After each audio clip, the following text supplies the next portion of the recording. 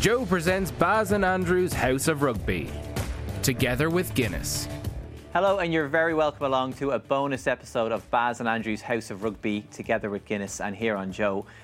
We've got a couple of interviews for you today. First one we have is Jack O'Toole from Sports Joe. We went along to talk to Ulster and Ireland winger Jacob Stockdale, who's a Maxall ambassador. So we got that one for you, and then we're going to go back through the archives and have a classic Trimby interview with Brian O'Driscoll and Tana Umaga. So I hope you enjoyed the two of them. First up, it's Jack O'Toole talking to Jacob Stockdale.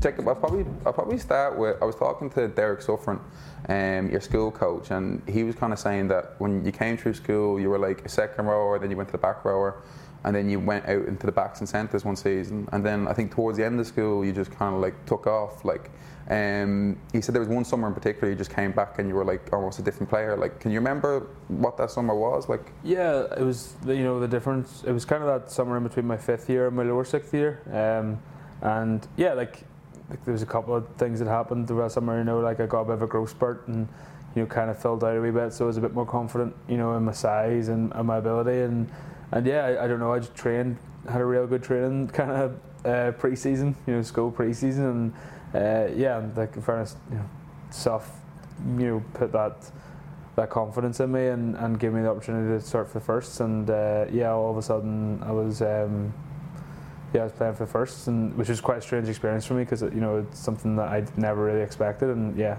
it just kind of went on from there. Yeah, he said like once you just started like kind of doing what you're doing now. It's sometimes where you might get the ball from like 50, 60 metres out and you get half a gap and you're kind of gone. Like he said he started to base a lot more plays around you. Like he was obviously that kind of confidence kind of gave you the belief to kind of really start pick up and going pretty quickly. Yeah, definitely. He was like I said, he did put an awful lot of confidence in me and an awful lot of belief in me, and yeah, and because of the belief he was putting in me, it allowed me to be more confident on the pitch, and I kind of went for more things and more things came off, and yeah, that's the kind of just that's how it kind of came about, and yeah, looking back,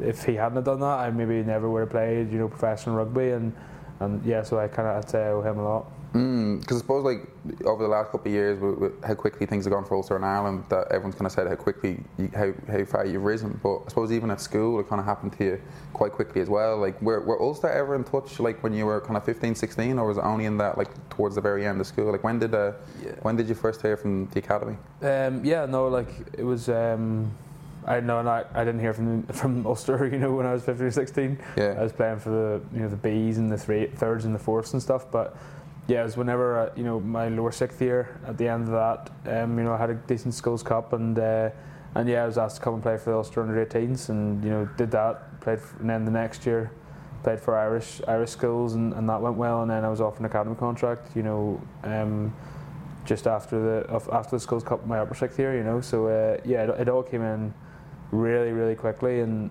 in those kind of those days, like and. Yeah, it was brilliant. It was really, really fun. How were those first 2 years in the academy? I think I remember reading that you put on something like maybe 13, 14 kilos. Like, I mean, the physical adjustment is that something that they bred into you, or was that something that you wanted to maybe thinking you're going to step up to the pros, wanting to kind of put on maybe as much size to prepare? Yeah, like I was injured for actually a good bit of my like kind of academy career. My first year, I had like a groin injury and broke my ankle and tore ligaments in my ankle and things like that, and yeah, the S&C staff were kind of just like, right, let's just see how big we can get you while you're injured. So yeah, I went into the academy at 93 kilos, which is heavy enough for a schoolboy, and I went to the World Cup that year 107. Yeah.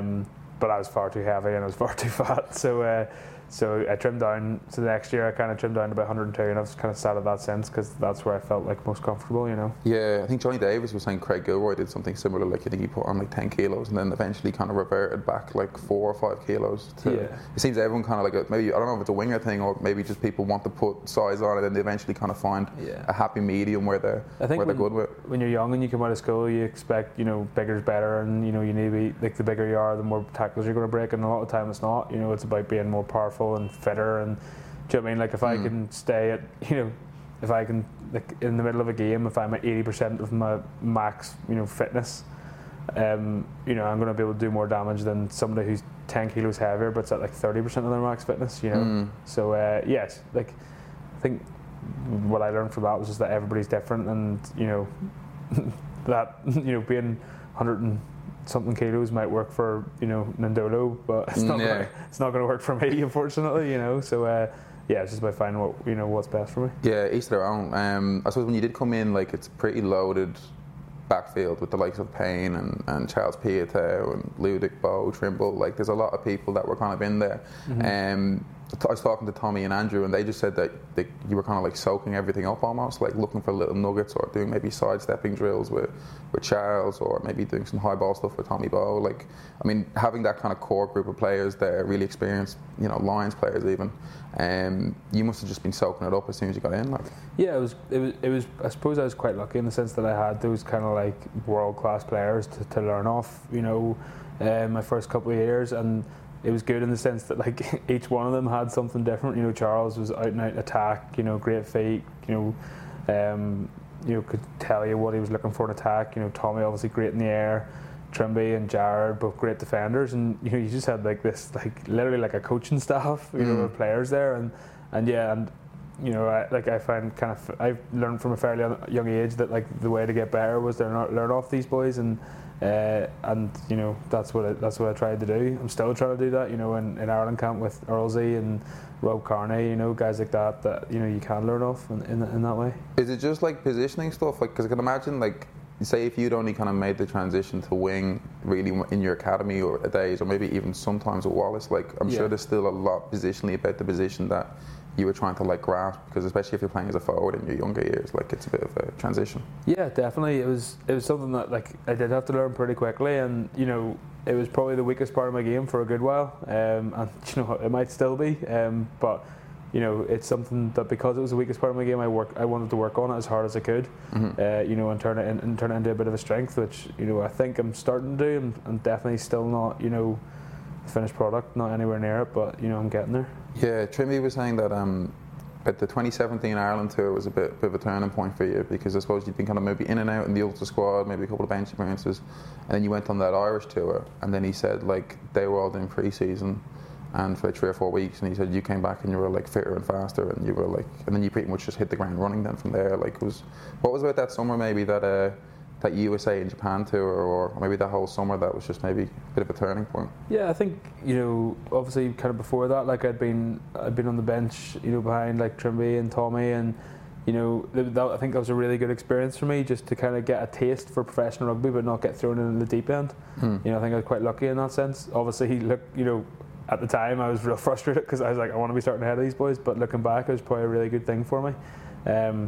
And then going on that Ireland tour, it just gave me a lot of confidence and gave me a taste of what kind of the level above Ulster was like, and I felt like I handled it pretty well. So I was like, yeah, I can go back to Ulster here and work hard and do well. And yeah, I did a bit of work while I was off and came back in nice and fit and felt good. And yeah, I don't know, it just kind of went from there, I guess. Was there any specifically that you're working on, like either, I don't know, maybe speed or strength, like, or was there anything over that summer that you were looking at when you said work?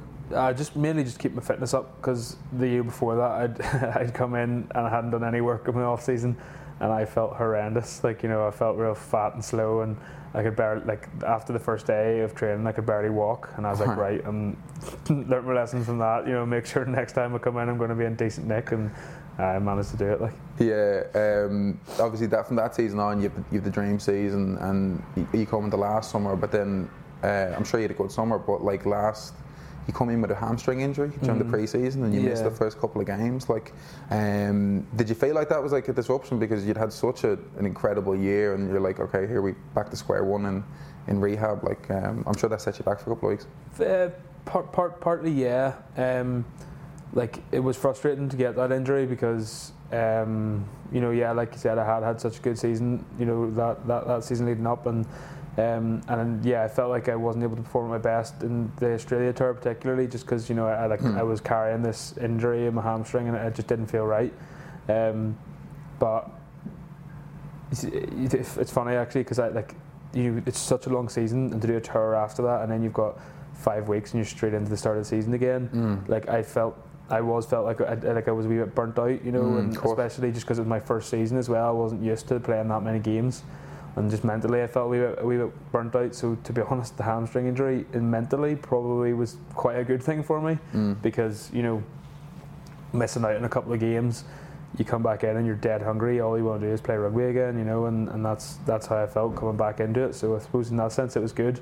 You know, in a physical sense, it was frustrating because you never want to be injured, you know. Yeah, but I suppose there is this natural trepidation where you're like, I suppose anyone that goes through an injury where you're like, oh, is it going to hold up the entire time? And then you come up against Connacht and you get that try. I think Caelan goes up for a ball and you just kind of come in behind. Yeah. You were alive to the ball, but still, you know, like it's. But you get the try from there, and I just kind of wondered, was that a moment that kind of like, okay, maybe gets the ball rolling again? Because I think after that, I think he did isn't like 7 tries in 7 games. Like he just kind of went right back to that. Yeah, that kind of where you picked off.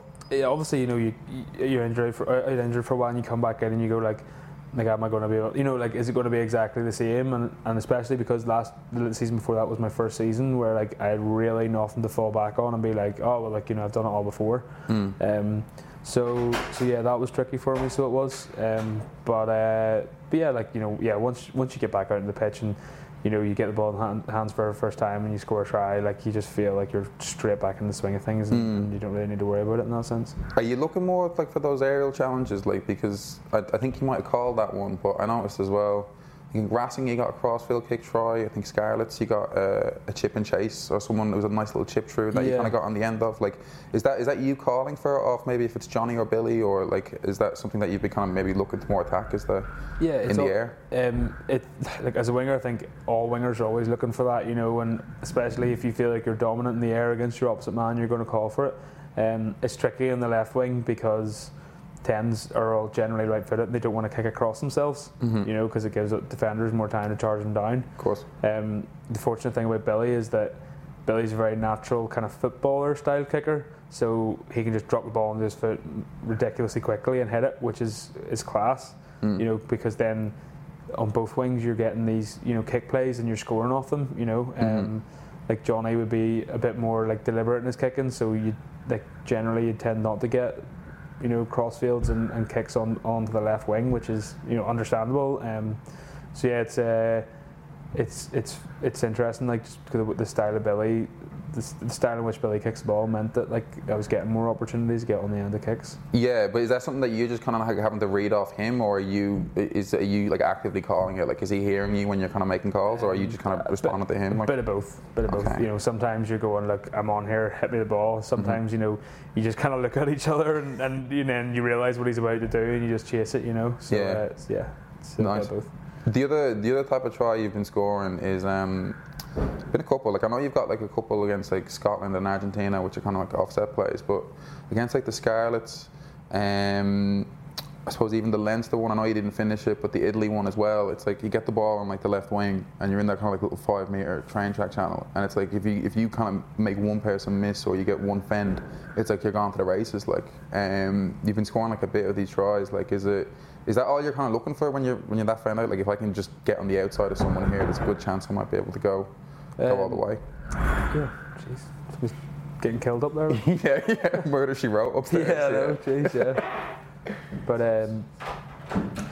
yeah, it's like whenever you're a winger, like, you get the ball, like, all you're trying to do is score. Like, do you know what I mean? Is like, as long as you can get the ball in your hands and get an opportunity to get to the line, like, that's all you can ask for. And yeah, like, once you beat that first defender, it makes it a lot easier because you're then for the next defender you're already rolling, like, you know. Yeah.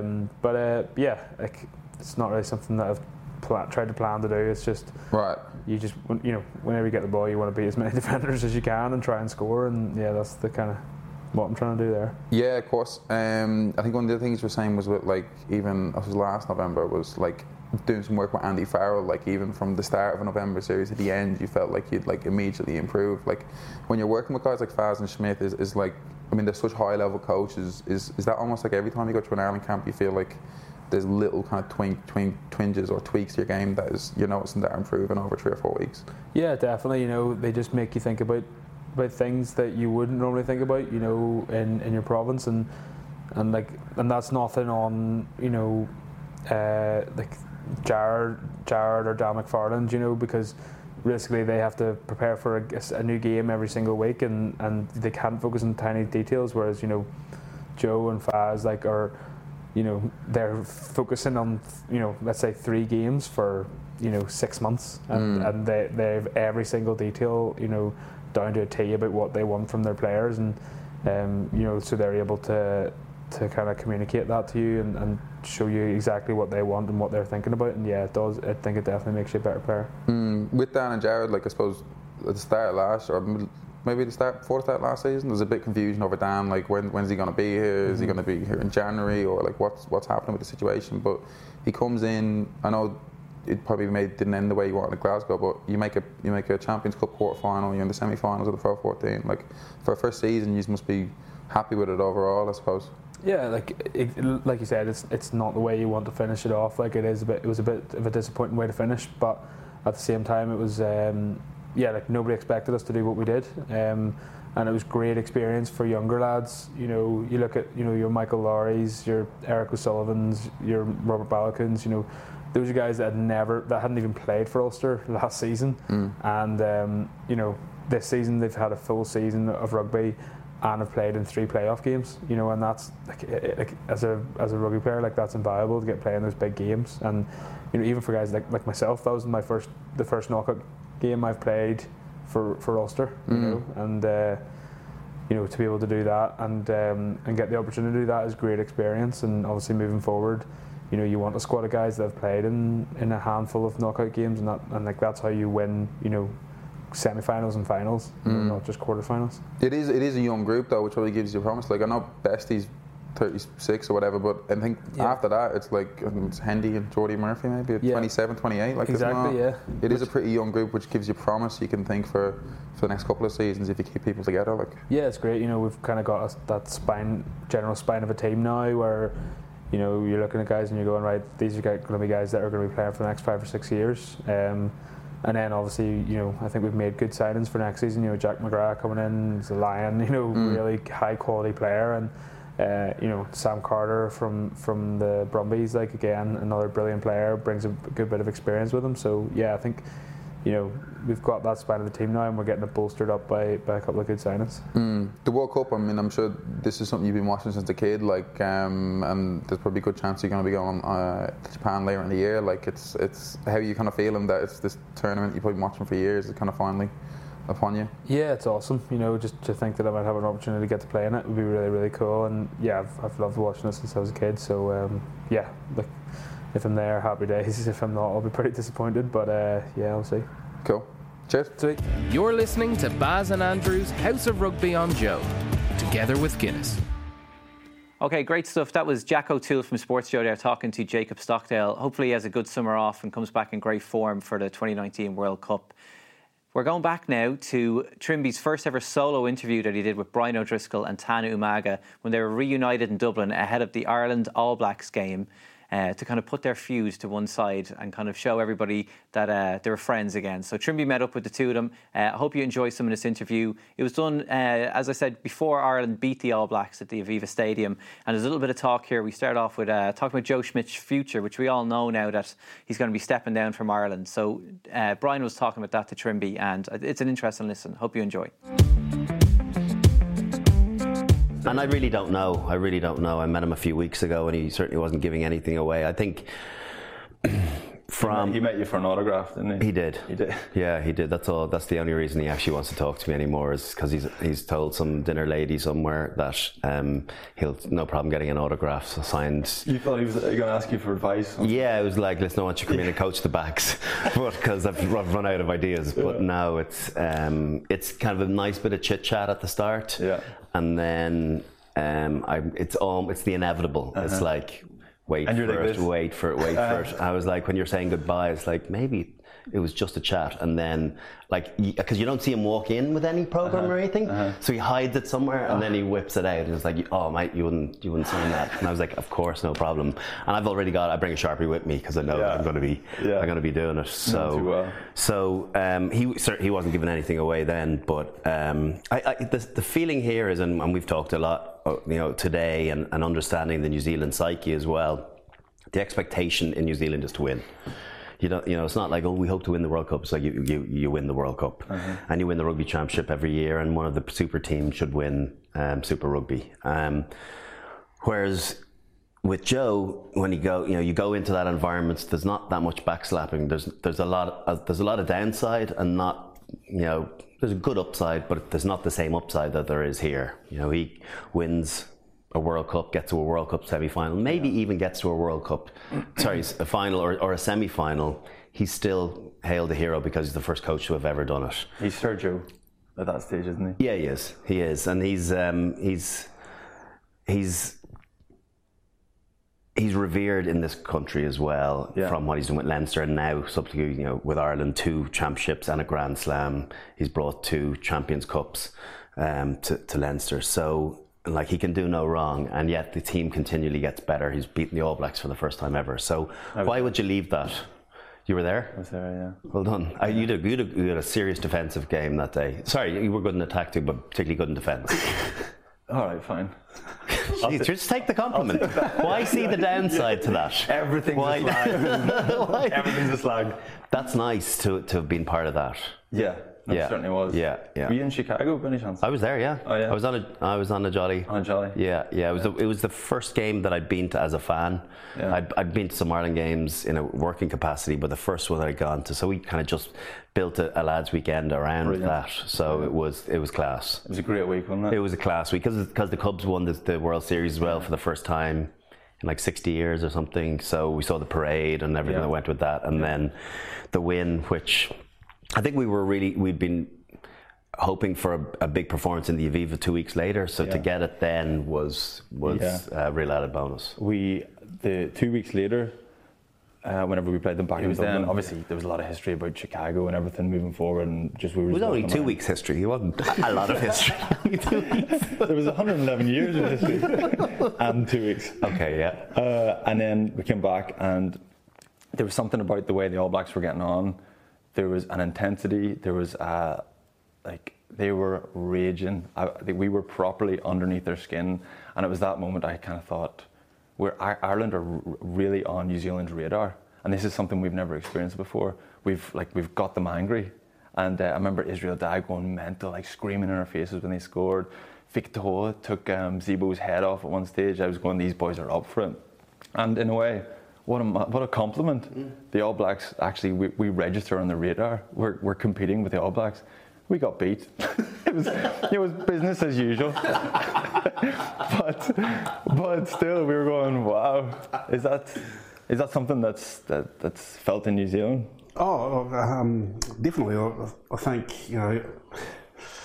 we've talked about respect a lot, and again, we always say we respect our opposition. Yet when you defeat the All Blacks, that does get under your skin, because you realise everything back home's got under your skin as well, because obviously you're losing as an All Black's not a great thing, and it's the expectation is that you win all the time, and they're just at you, the public, and media and things get in behind you, and it's like it's the end of the world, and and so they realise we've got to get our stuff together to make sure that we can right some wrongs and all this kind of stuff. Yet you don't want to be feeling like that, and there's a history thing behind it as well. So it does make you focus a lot more. It is great that you're saying it becomes really intense, because it becomes intense at training. Everything lifts another notch from day one.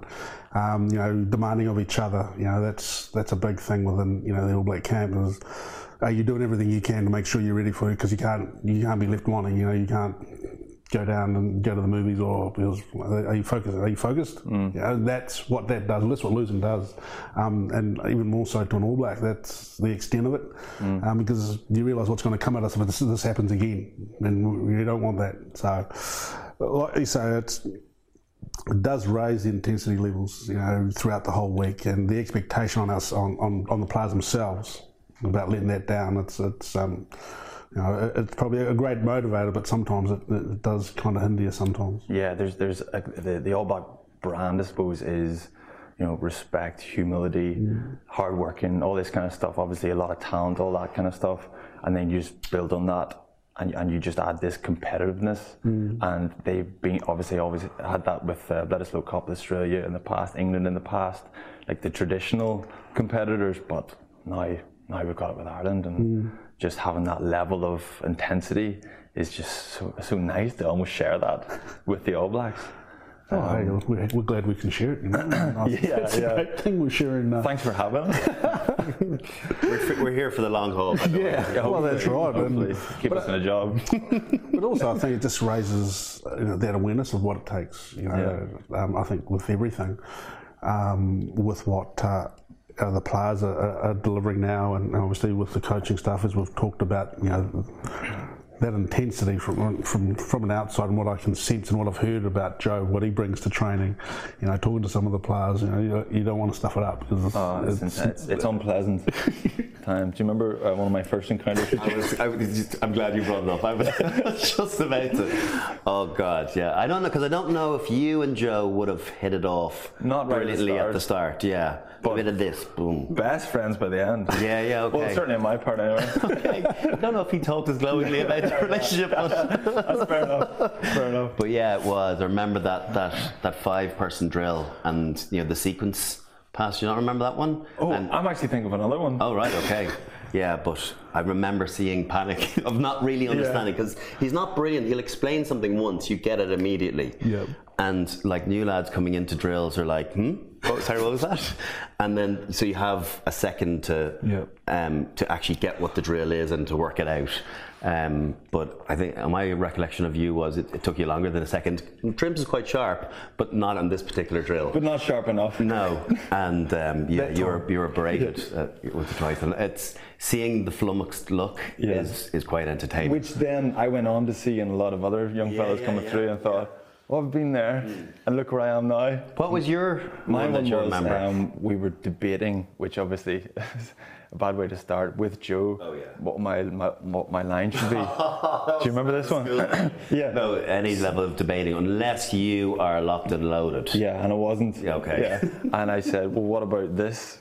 And he said, no. And then stupidly I said, well, could it not? Whatever it was.